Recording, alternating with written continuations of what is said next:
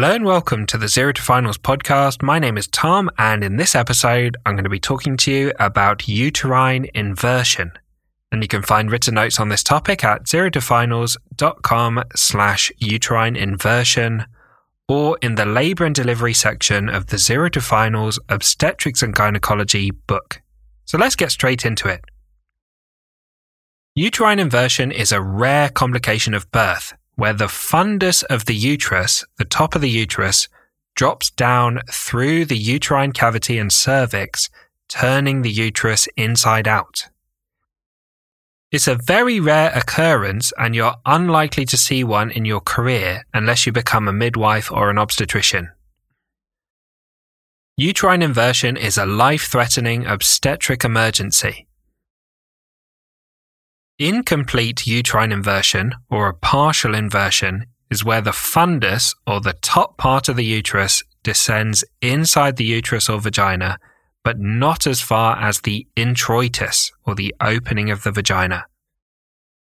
Complete uterine inversion involves the uterus descending through the vagina and to the introitus. Uterine inversion may be the result of pulling too hard on the umbilical cord during active management of the third stage of labour. Let's talk about the presentation. Uterine inversion typically presents with a large postpartum hemorrhage.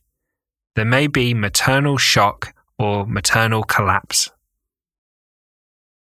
An incomplete uterine inversion may be felt using a manual vaginal examination. With a complete uterine inversion, the uterus may be seen at the introitus or the opening of the vagina. Next, let's talk about management.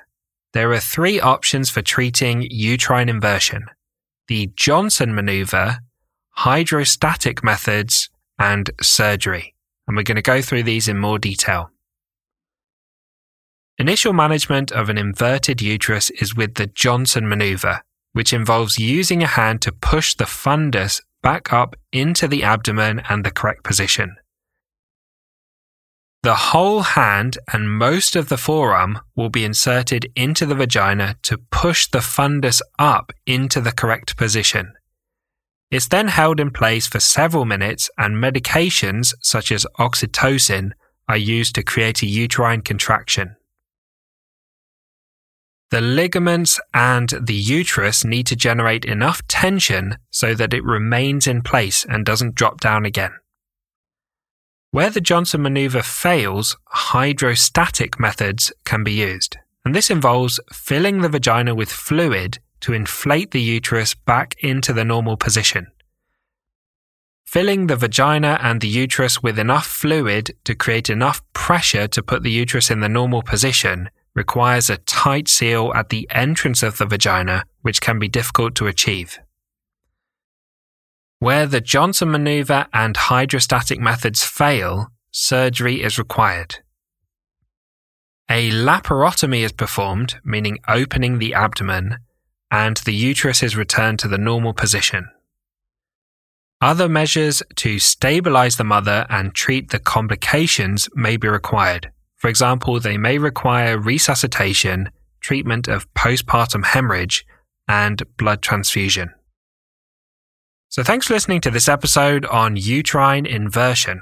As always, a big thank you to Harry Watchman for perfectly editing the podcast. In the next episode, we'll move on to a whole new series on postnatal care and start with an episode on routine postnatal care. So I hope you join us for the next episode of the Zero to Finals podcast.